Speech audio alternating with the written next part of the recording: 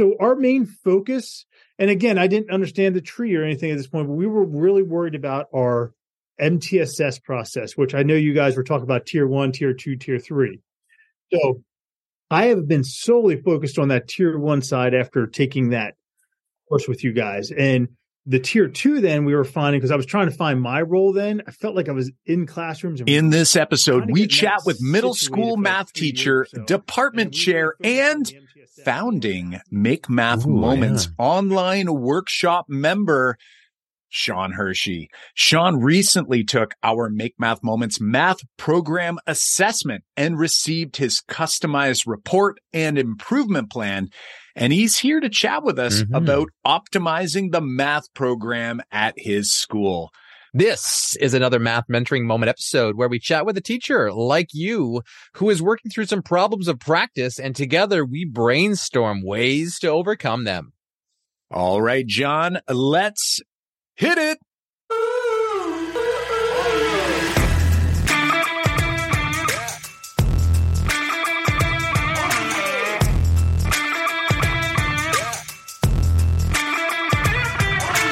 Welcome to the Making Math Moments That Matter podcast. I'm Kyle Pierce. And I'm John Orr. We are two math teachers from MakeMathMoments.com who together, with you, the community of math moment makers worldwide who want to build and deliver problem-based math lessons that spark curiosity, fuel sense-making, and ignite your teacher moves. Welcome, my friends, to another Math Mentoring Moment episode. And guess what? We're going to be talking about not just teacher moves, but leader moves here on today's episode. We are so excited to welcome Sean to the podcast. When we saw his name in our booking calendar, we both got excited. We both wanted to hop on the call because we've seen Sean kind of from a distance as he went through our online workshop, and we were working closely with him at that time back in 2018. That was a while ago. Yes, and it's been great to see him hacking away at the Academy courses, as well as some of the work that he's been doing in between. So we are so excited to hop in. John, what was your sort of big takeaway or piece that you took from this particular conversation with Sean? Yeah, no, I was impressed with this conversation and excited afterwards because we jumped on this conversation just to chat with Sean, just to see how things are going. And we hit record. Through the conversation, it came out that he's had such a transformation from 5 years ago into what he's doing now and being the department chair and meeting with his math teachers. And he's so reflective on the development they've made as a team. And he's asking great questions about how his district program can improve. And he's done a lot of learning with the assessment and the report we sent him on the 6 different ways to improve a math program. And he's on his way. He's like thinking about how the pieces fit together. And you're going to hear that. He's starting to make connections on how the leaves of the tree, our resources, are connected to the roots of a tree, our content knowledge. So he's making those connections and he's starting to make plans. And there was an aha moment you could hear coming up where he starts to realize the leadership, the trunk of the tree, is so important, and he's got to figure out how to wrap that around and help his district move forward. So we're ready to share that conversation with you, and here we go. Awesome stuff. Let's dig in. I was actually in your very first workshop. I remember. You're a founding member. This sheet right here is what I created after I left that workshop. Now, I didn't know about your 6 parts. But I left there and I wrote down goals starting in 2018. So you guys did that workshop in 2018, correct? 2019. You've got it. Fall of 2018, I think it was. It says 2018 through 2025. Those were my goals. I left your workshop and I thought, this is it. So I set these goals. Now, you have expanded my okay, I got to really do more with this. But I was like, okay, we're going to work. And like you said, you got to just chew at a little bit of a time. But I felt like the most important thing was for me and our team to develop our conceptual understanding. If there's anything you guys taught me is it's not procedures, right? You guys call it don't rush the algorithm, which I use that with them. But I mean, we talk about procedures, and I just was going over how we drastically changed our 8th grade proportional unit by just thinking of open number lines. Mm-hmm. Instead of teaching the slope formula, m equals y2 minus y1 over x2 minus x1, just like, dude, that makes no sense. But we start right from the table knowing it's just the distance between two numbers on the number line, whether you're decreasing or increasing. And that has opened up access. So that idea, I just want to let you know, I know you guys can talk to me, but I just want to let you know, like when I look at this and what you guys, I'm like, now I see what they're talking about. Like, it's just not even just that. It's, and the one-off stuff. So thanks, guys, for like putting that. No problem. Yeah, that is so great to hear. And to be honest, like way back then, we, like you're saying, it's like the deeper you go. Exactly. It literally just now we've finally been able to kind of get it all into this thing, we call the tree, right? And really what it is, it's almost like you have to zoom in and zoom back out and then zoom in and zoom back out. So it sounds like you had almost been guided towards that conceptual understanding, those roots that we call of the tree. And you've been doing a lot of great work there, but then you're probably seeing that, it's not just that there's so many other pieces too. Well, so it's great that it's sort of coming together for you as well. Well, and just the mindset, which is like the soil piece. It's like we actually moved 12 kids from direct instruction, which is like we call it special ed, if you know what I mean, like our special ed, to the regular ed. And they're actually flourishing. That hasn't happened in 10, 15 years. So that mindset of like, these kids can do it. Plus the teachers now pushing back on our psychologists saying, no, don't put them in direct instruction. Just leave them in my room. We can work with them. Now just to understand my role, I'm not a classroom teacher. I'm actually a math interventionist. Yep. Okay. My school gave me an open schedule. Nice. So I create every day. So I actually go in and push in with the kids, but I also do small group instruction when needed. So I was actually getting in every classroom, like you guys said, where you kind of zoom in and zoom out. And we talked about like how one teacher was doing this thing, but then next year they're learning about, let's just take integers. One teacher was doing a number line. The next teacher was doing integer chips. So our kids were trying to go back and forth. Now we only have 40 minutes to teach a lesson. So we did have to be a little cautious. And so we looked at like which one was the best, but like the kids were constantly trying to relearn something or a different strategy. I'm not saying either one's bad, but like you almost have to like, okay, so which one's going to be the most beneficial? So we kind of looked at open number line and how it flowed through, not just from second grade on, but the whole way up through. So we were trying to pick that model for conceptual understanding, but I love that. Nice. Yeah. Well, it sounds like you've definitely identified the importance of alignment, right? Across different classes, across different grades. And something that research has taught us is that pockets of success actually don't lead to long-term growth for students, right? So if they come into your class and they have success with using the number line and then they go to the next class and they never see it again, or it's a different model and you're not talking with that teacher. So it's clear that you've identified that as an area that as a team, if you can find a way to build in those PLCs or any type of professional learning that you can do where everyone comes together.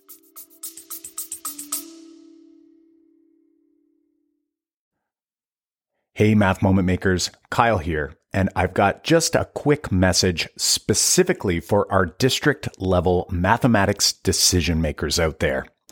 Do you feel like you're spinning your wheels when making district level goals for mathematics programming from kindergarten through grade 12? Setting new goals each year only to find little to no real shift in pedagogical practice or educator content knowledge across the district as a whole? Take a moment to book a short call with our team so we can learn more about your specific district and educator learning needs in mathematics so we can assist you in taking the first step of many in the right direction. Visit makemathmoments.com/district to book a web call with our team today. We have a limited number of spots for districts just like yours, so don't wait. Head to makemathmoments.com/district and grab a spot in our calendar now. And that's the biggest mistake I think I made is I really should have created these goals. If I'm understanding when you guys identify leadership as my biggest area of concern to work on, my district's kind of, the whole professional development thing, they're more worried about behaviors right now. So math isn't really on the radar. It is, but it isn't. So I know that piece. is it come there? So when I look at it, I think leadership, you guys also look at leadership as not mine, sorry, our math team here in the middle school. So it's not me, like I'm not the leader kind of thing. Yes, I'm the department chair, but we got to come together and we got to figure this out now. Now that I think I'm starting to understand these better. So sure. Of course. Could I run through them with you? Because you guys, okay, good. Okay. Because this is now going to take us to the next level because we've seen a lot of success. We actually were fourth from the bottom in our county. Whoa. And our test results were now number 2. Our teachers are phenomenal. Now, understand this has been since 2018. So, like that's you said, amazing. This isn't. That is so rare for that to happen. So good on you and them for sort of sticking to that. That's one of the hardest pieces when we're working with districts that we find is that it's sort of like, how do we fix it now instead of taking time to grow and do the work that needs to be done? And I agree with you. And that's where, like, with this coming through here, it's like you're getting to that next. So like when I first learned about double number lines from you guys and I created a decimal lesson, I'm like, ooh, okay, this is kind of getting them to see like, okay, they actually do have importance in real life. And then we were kind of taking that idea, but I noticed with my teachers, it's like a rubber band. You know how like you start stretching a rubber band, it's about ready to break. You got to bring it back in. And that's where I think you guys zoom in, zoom out. Do you guys do that with teachers where you feel like they're getting to that breaking point of like, okay, this is too much, Sean. You got to bring it back in. Oh, yeah. Yeah, for sure. Well, we got all of them to actually not use a textbook anymore. So you guys are kind of like, remember how you guys talking about the textbook? You got to know the standards. Yes. In 8th grade, we don't even have one. We actually created keynotes. So I was doing professional development right after that because I wanted to visualize that because that actually helped me understand things. So when you guys then got to the point where, okay, so some of our teachers still wouldn't let go of the textbook in the 1 grade, you guys then ran that transforming your textbook. Yeah, we ran that. If you remember, Kyle, I was locked out for whatever reason. I was going back and trying to watch them. I had to ask you for permission to get in. But then the teachers at least got on that. And then the keynotes started pulling them back in. But that's problem-based because now we had context to talk about. And it's just like cool stuff that we're working through there. So that idea there, where would that fall in? Would you say that's a conceptual understanding or is that resources? John, I don't know about you. I'm thinking it's a bit of both because I do too. Like definitely a bit of both because together, right? It's hard to make a resource without having your own mathematical proficiency, right? So it's like it kind of and it helps to build both, to be honest, right? If it's being done well, and you're thinking about strategies and models when you're putting these together, because anybody could put together a resource that's procedural and sort of rushes to the algorithm and does all the things that we were advocating not to do or only do. When you're digging in, it's almost like, again, like you need bits of all of these pieces. Otherwise, those resources are going to be really, really, if you picture it like leaves, like wilted and not very healthy looking, right? Yeah. And you think about the 6 parts of the tree and the leaves being the resources, like there's a couple ways to look at those resources in a sense of they could be in isolation by saying, look at what resources are we using now? And do those resources, do those textbooks, this tool over here, does this classroom activity, does that fit in with the learning that we've done along the way that helps with our pedagogical content knowledge and our mathematical proficiency? So you can look at it like as an evaluation tool, go, look, these are my goals for the year. This is what we want to work towards in our classrooms. Does this resource or does this curriculum help with that or hinder that? But the way you've described it, Sean, is that when you start to create resources, you start to build in those other pieces of your goals along the way. So that's where they kind of very much will blend together, is that you want to use these other areas of the tree to kind of evaluate, the other areas like the resources. Yeah. Okay. So it is both then. It's not isolated, is it? No. It really can't be. It's all the same tree. It's all the same tree. Not keeping it done well, right? Like that's the key, right? You could try to do any one. And I think that's one of the pieces John and I learned, I say a long time ago, we were doing a long time ago. And it was only in the past maybe 5 or 6 years that we sort of started to realize that John and I really focused on specifically the leaves in our own classrooms, but we didn't have some of the other pieces. We didn't have the conceptual understanding in order we could develop an engaging lesson, but it didn't necessarily help students understand math. It helped them show up to math class. It helped them lean in math class. It helped them like math class, but they didn't walk away any more confident with the mathematics itself. They just hated math class less.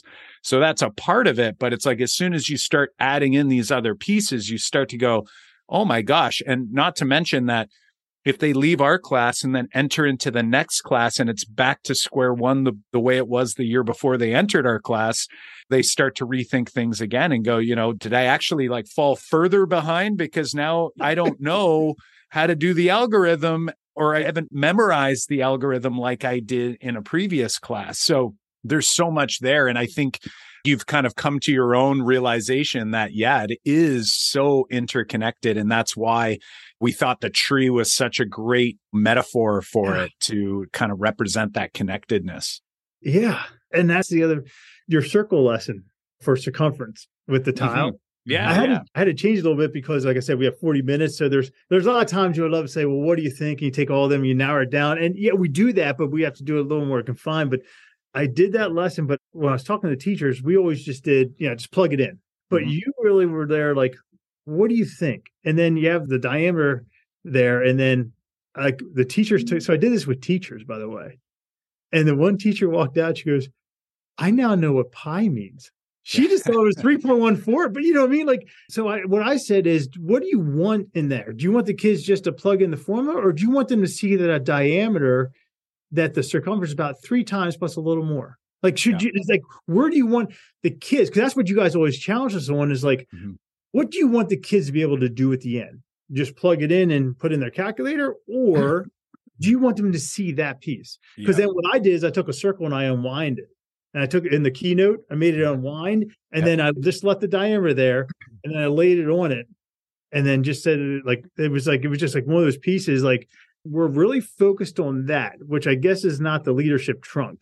I would say like that's one of your pedagogical content knowledge pieces of what kind of teacher moves are you using in your classroom? What kind of questioning, what kind of style of delivery are you using to showcase the content knowledge that you want students to understand, the resources you're using? So that's more of a kind of a teacher move to go, hey, we're going to follow the curiosity path and we're going to be building curiosity. We want students to lean in. We want students to be engaged in that way, but also wonder and notice and have all of that benefit of the engagement that leads to the sense making piece along the way. So our main focus, and again, I didn't understand the tree or anything at this point, but we were really worried about our MTSS process, which I know you guys were talking about tier 1, tier 2, tier 3. So I have been solely focused on that tier 1 side after taking that course with you guys. And the tier 2, then we were finding, because I was trying to find my role then, I felt like I was in classrooms and we were kind of getting that situated for like 3 years or so.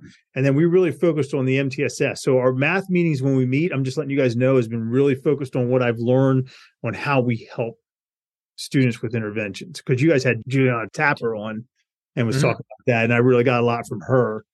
Nice. So, awesome. Yeah. Awesome. Yeah. And you're absolutely right. It's interesting because it's a chicken versus the egg sort of thing, which one comes first. And I think, especially after the pandemic, we found ourselves in a really tough spot because tier 1, not only does tier 1 instruction have to improve in so many classrooms all over the world, the problem is that tier 1 instruction won't get us out of this mess alone. Right. So, I mean, it's like our problem is even larger now. So it really does make teams have to pause for a moment and sort of try to figure out, where do I put my attention now? It doesn't mean that we never bring our attention to the other part, which is exactly what you get in that customized report that you received. We're not saying there's no other parts of the tree we want to focus on, but we do have to pick something to sort of zoom in on and begin with. And it sounds like your team has focused on that tier 2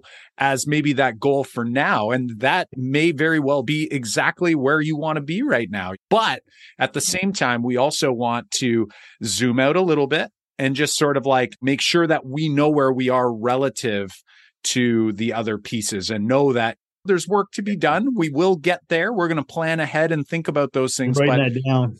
Let's make sure that we don't overwhelm ourselves, because that's one of the biggest challenges or problems that I see we have in education in general, but also specifically in mathematics, is that there are so many pieces that we need to work on. If we just take tiny little bits and try to put tiny little bits together, it's like there's no impact, right? Like you don't see change. People start to get negative. They start to think like, oh, this idea is not a good idea, even though maybe it's a great idea. It just hasn't been well implemented yet. So it sounds like by picking something to focus on, that's a great place to be. And it gives you, I think you had a bit of a realization around the idea of ensuring your team is sort of all in the same place, right? Maybe in the same headspace as to where you go.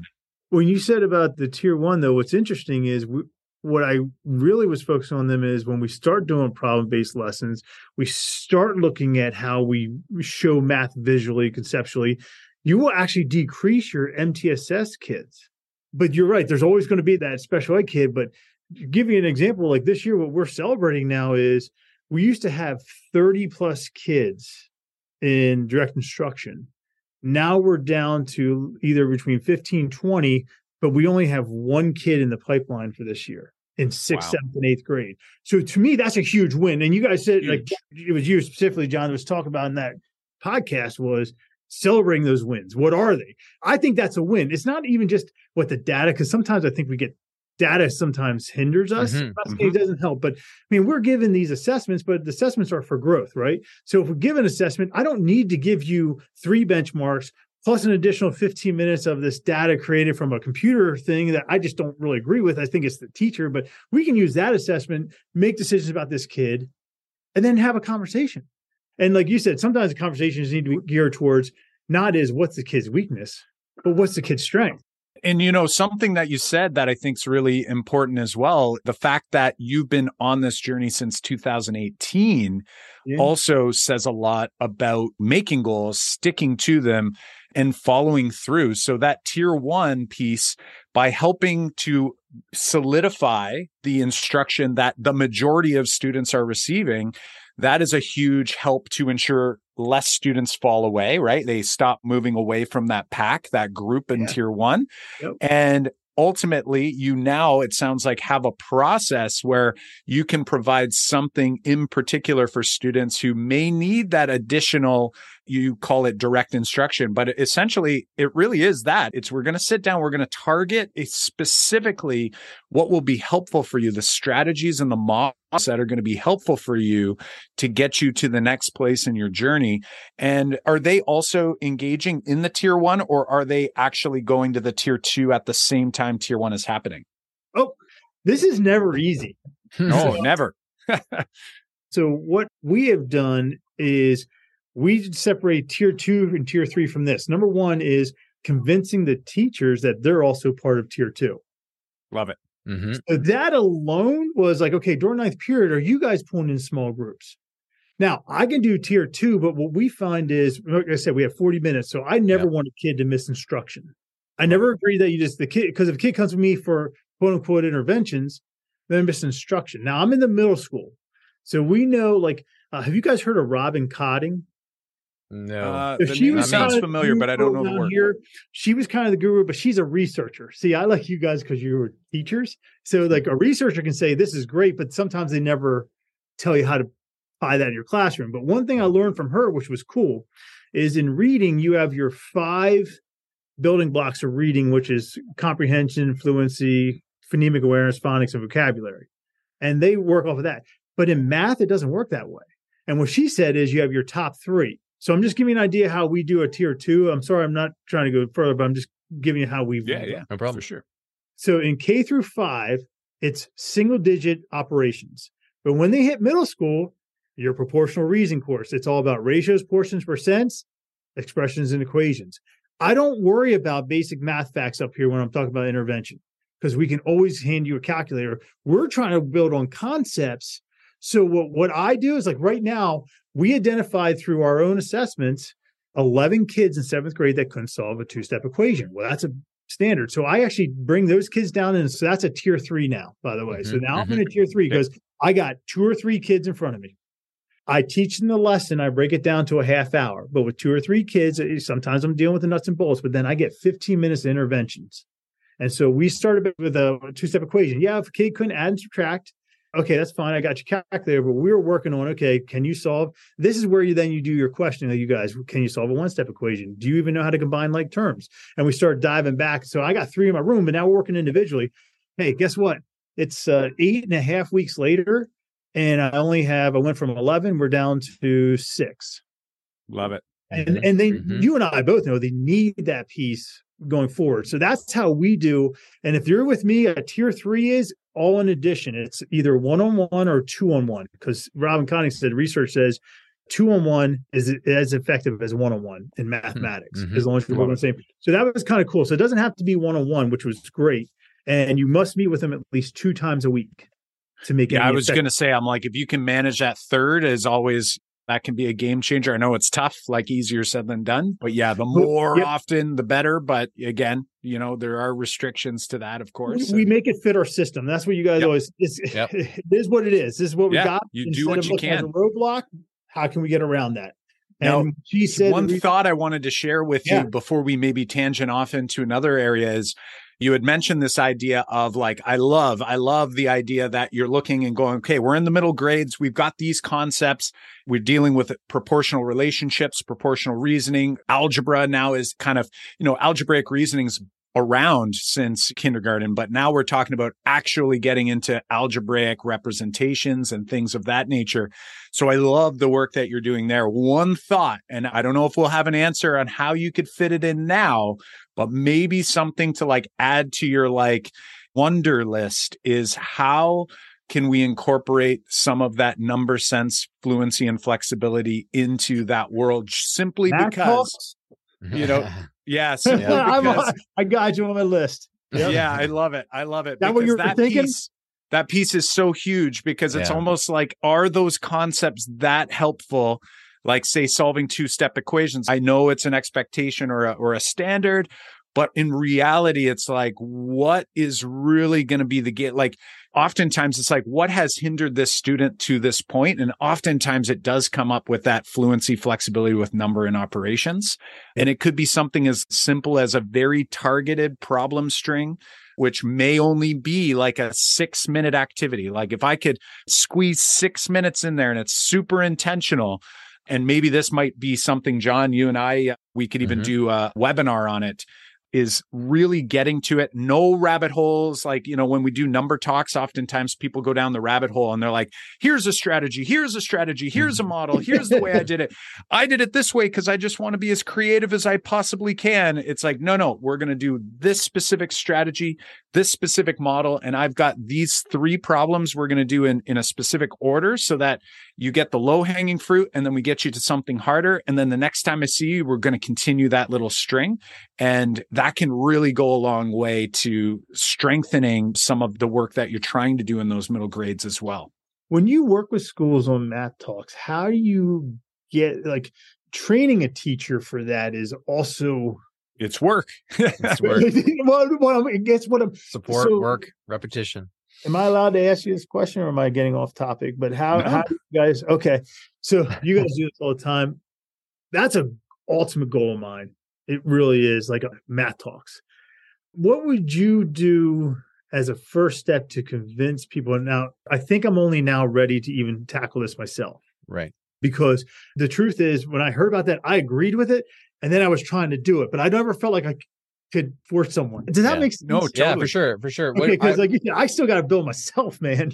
Yeah. And you're asking what's the first thing you do when you're working with a team to help them understand that this is a powerful tool to use in the classroom, right? That is my question. So, Sean, what would you say, like, when you think about your teachers that you're working with now, what kind of problems, what kind of pebbles are they experiencing in their classroom? Like, that conversation that you have with them, like, what would you say would be like one pebble they have in their classroom that you could help alleviate, you could help remove? You don't have to answer that right now, but that's actually how we start, is thinking about how to position ourselves as we come in to work with teachers and provide them certain strategies. It doesn't have to be a math talk, but it's about positioning ourselves to alleviate that pebble in their shoe. Like, what can we help with? Is the thing that you need help with is that kids are not being resilient problem solvers. They're not engaging in the discussion, or maybe they're like, it's so dead quiet in my room, or maybe they're off topic all of the time. There's always these pebbles that teachers will say when they vent, right? And when we say, okay, look at like, these are all things that we're dealing with. Yes. Would you be open to like a strategy here that can help alleviate blank? And then that's where you step in and go, okay, well, here's one technique that I've been using, or we could use, or this is the way we position ourselves. And it's really that mindset piece of the tree, right? How do I convince a teacher that there is a solution to their pebble and this might be the thing? And a lot of times it's following the curiosity path. It is the math talk. It is setting up the model that we can use in our classroom. A lot of these pieces of the tree, a lot of these pieces that we use in our 3-part framework are answers to a lot of those pebbles that they have. And we can step in and help them with their mindset. Go, look, I don't have to convince you anymore because this is the answer to that problem. And if we get good at it, all those problems go away, or that problem will go away. So that's the first thing we do. And then the nuts and bolts of the procedure, or, the nuts and bolts of the actual activity, that comes later. But the first part is that mindset and that change, that beliefs of that we are going to work towards this goal to alleviate that problem. And we're going to use this strategy to do it.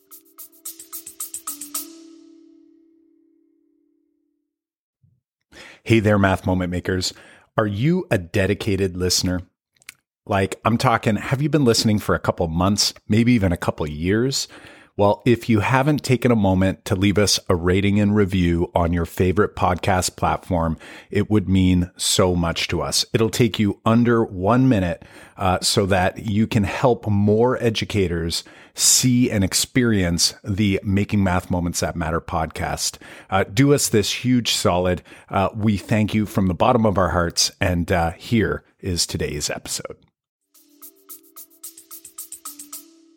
So what you're doing is you're trying to ask people what their problem is so that you then change the mindset in the soil to get to the branches. I got it. You got it. Wow, look at this. He's piecing all the trees together. He's got all the trees. You're not telling them what to do. And then there's fruit on the tree after.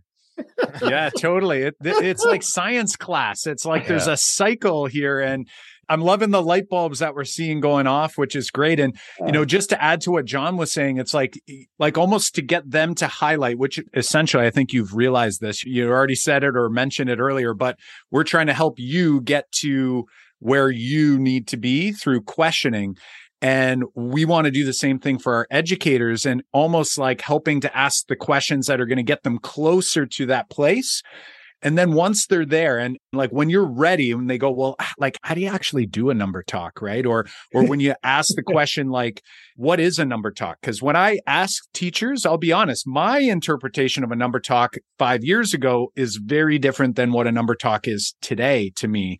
I used to say things like, really, I called a number talk was like a warm up. It was like estimation 180. It was like, which one doesn't belong? It was like, and those can be helpful if your intentionality is estimation, or if your intentionality is getting students talking and building math discourse.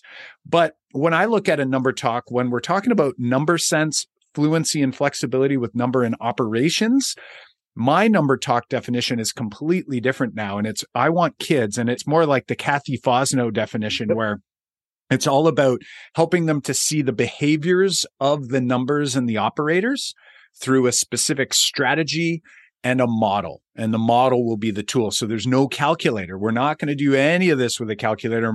And we're going to do it so targeted that I'm not going to allow the rabbit hole thing to happen, because a lot of people look at number talk as a way for every student to share every strategy in the universe.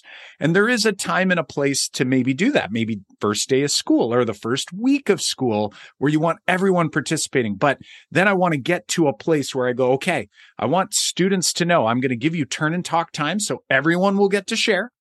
But ultimately, at the end of today's number talk, I want every single person to know this new idea, this new model, and this new strategy. And I'm going to push you to do it.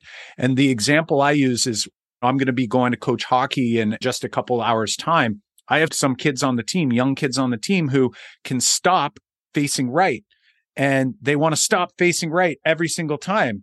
And it's like, no. Today, I want you to stop facing left. And they're like, but I'm going to fall. And I'm like, exactly.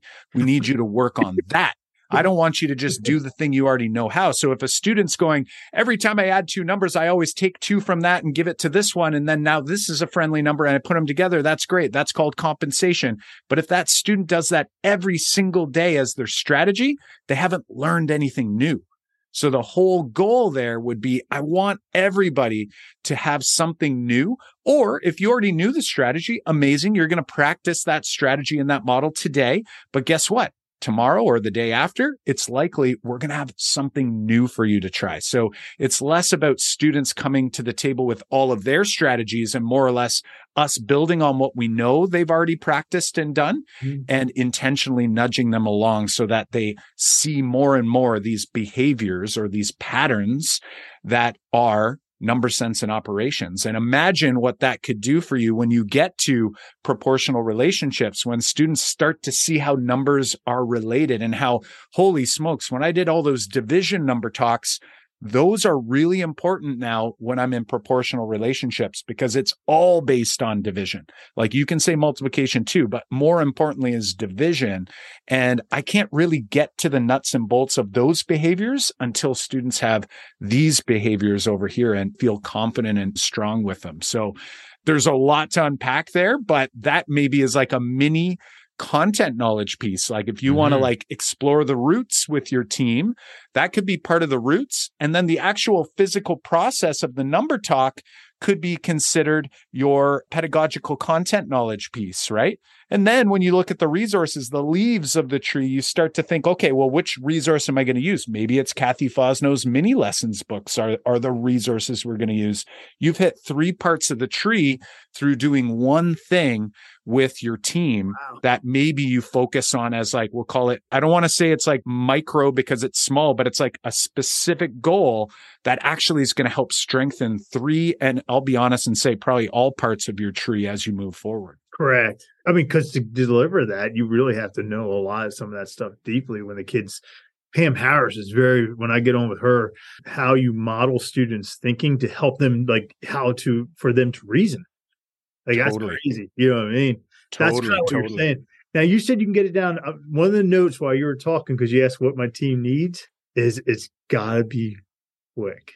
If I tell them this is 10 minutes, they're going to look at me like, nope.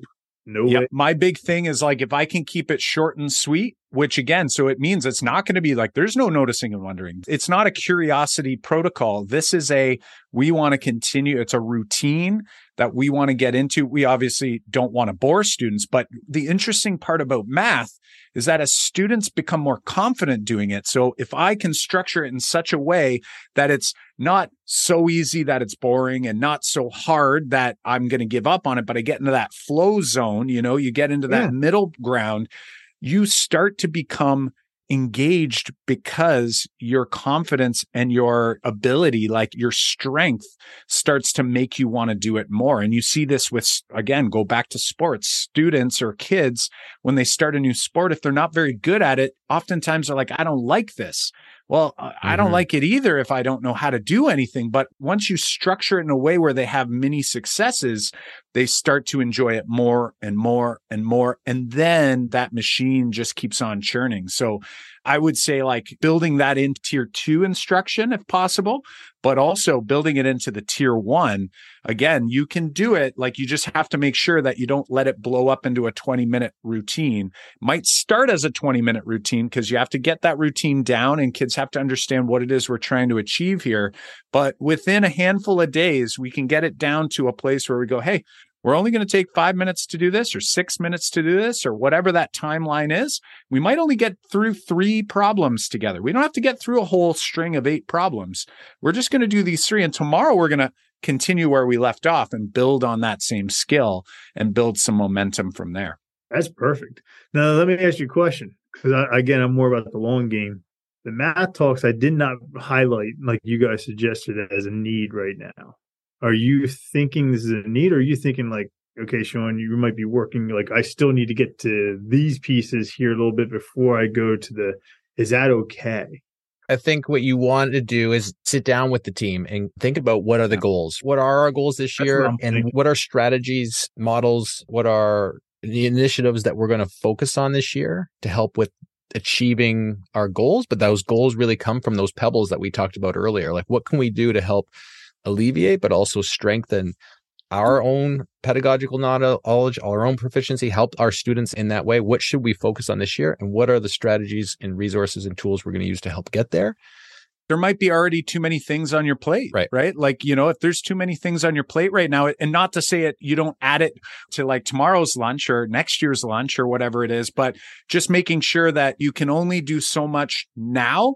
And it might be in your mind, or maybe there's other people you plan with, but it doesn't make it to the entire group, right? It's almost like, hey, this is where we want to head eventually, but the time is not right at this moment.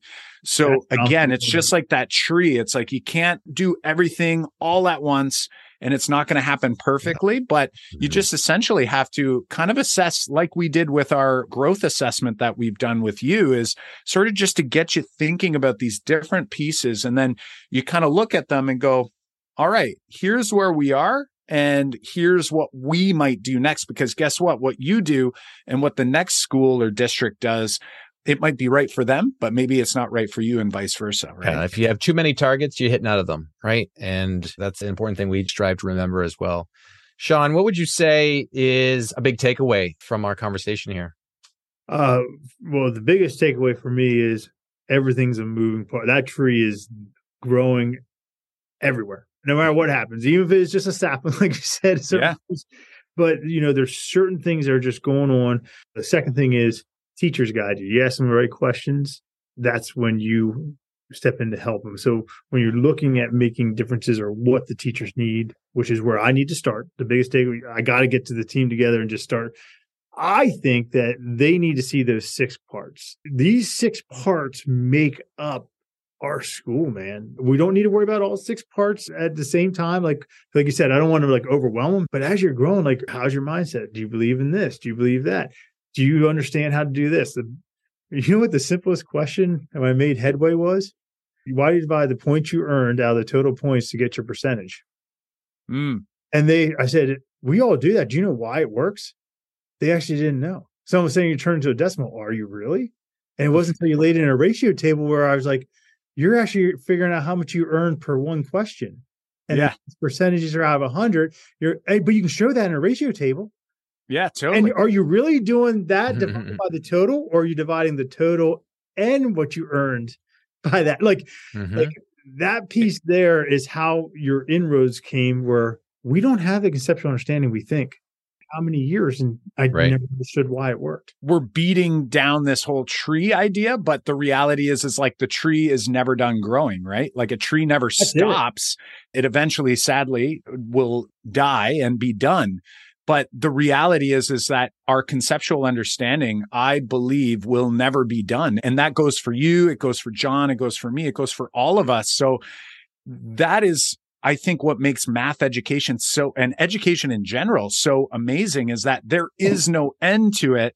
And that every single day we can learn something new, and everything we learn as educators, we can in turn use as a powerful way to impact and influence other students and helping them to grow and learn. So it's such a great way to, I guess, look at the profession that we're in. Whereas if you really just for a moment, I don't want to leave on a downer here, but if we go back and think about procedures, like think of how limiting procedures are in terms of the idea. It's like, this is it. Like, this is all division is. Like, division's this, do that.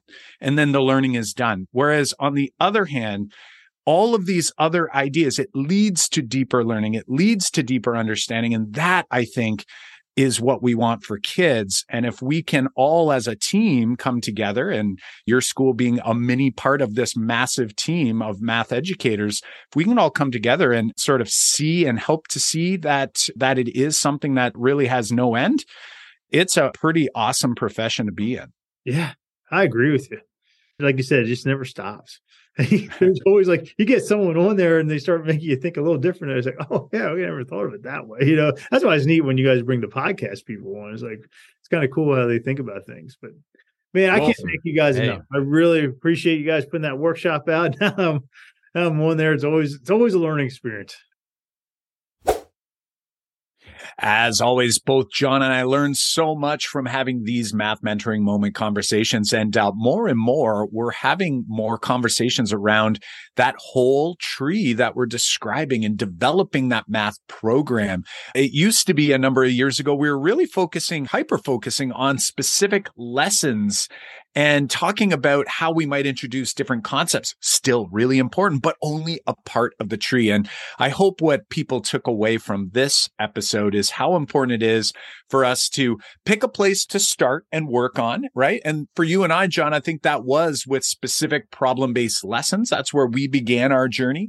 But over time, like, you have to zoom out and sort of look at the whole tree. How is it developing? What's missing? What's being ignored?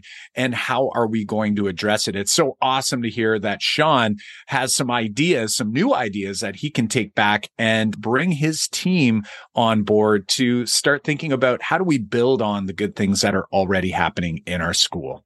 Yeah. And if you listen to this and you are thinking about the pieces of the tree, your tree at your district, and you are also curious about the report that we referenced, the assessment that you can go through so to get your customized report to start making changes in your program, you can head on over to makemathmoments.com/grow.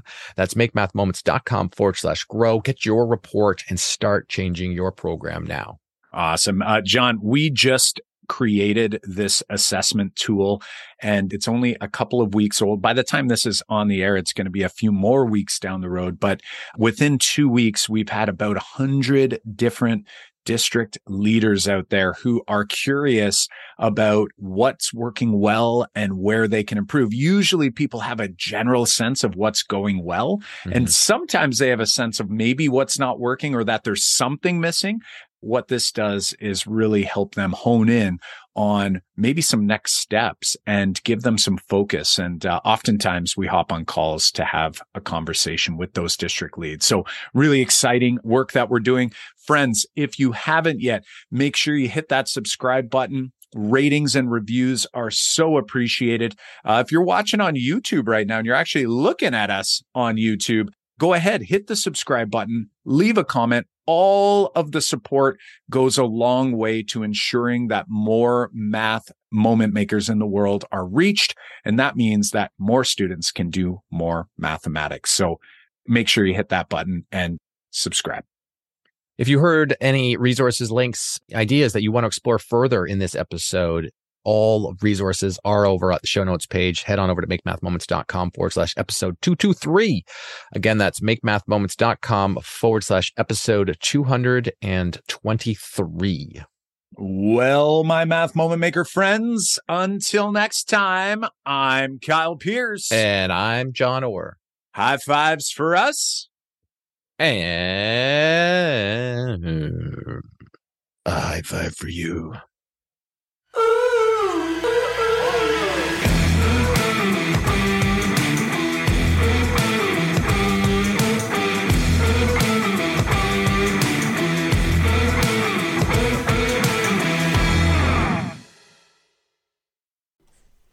If you are a district leader of mathematics, a math coach, a math curriculum coordinator, a superintendent and principal, getting teacher buy-in for effective math teaching practice is top of mind. And plans only go so far. You can make, detailed plans and carefully designed goals with clear objectives and key results that are measurable. But that can feel like it all falls flat if we can't engage our teachers in the work. Working with teachers who do not want to change their teaching practices is one of the most frustrating and challenging parts of our job. How do I help teachers engage in effective teaching practices when they keep pushing us away? If you can't reach the tipping point in mass adoption of effective mathematics teaching strategies, then it's likely we won't see student improvement in mathematics. We have a free training an accompanying workbook for leaders of mathematics like you.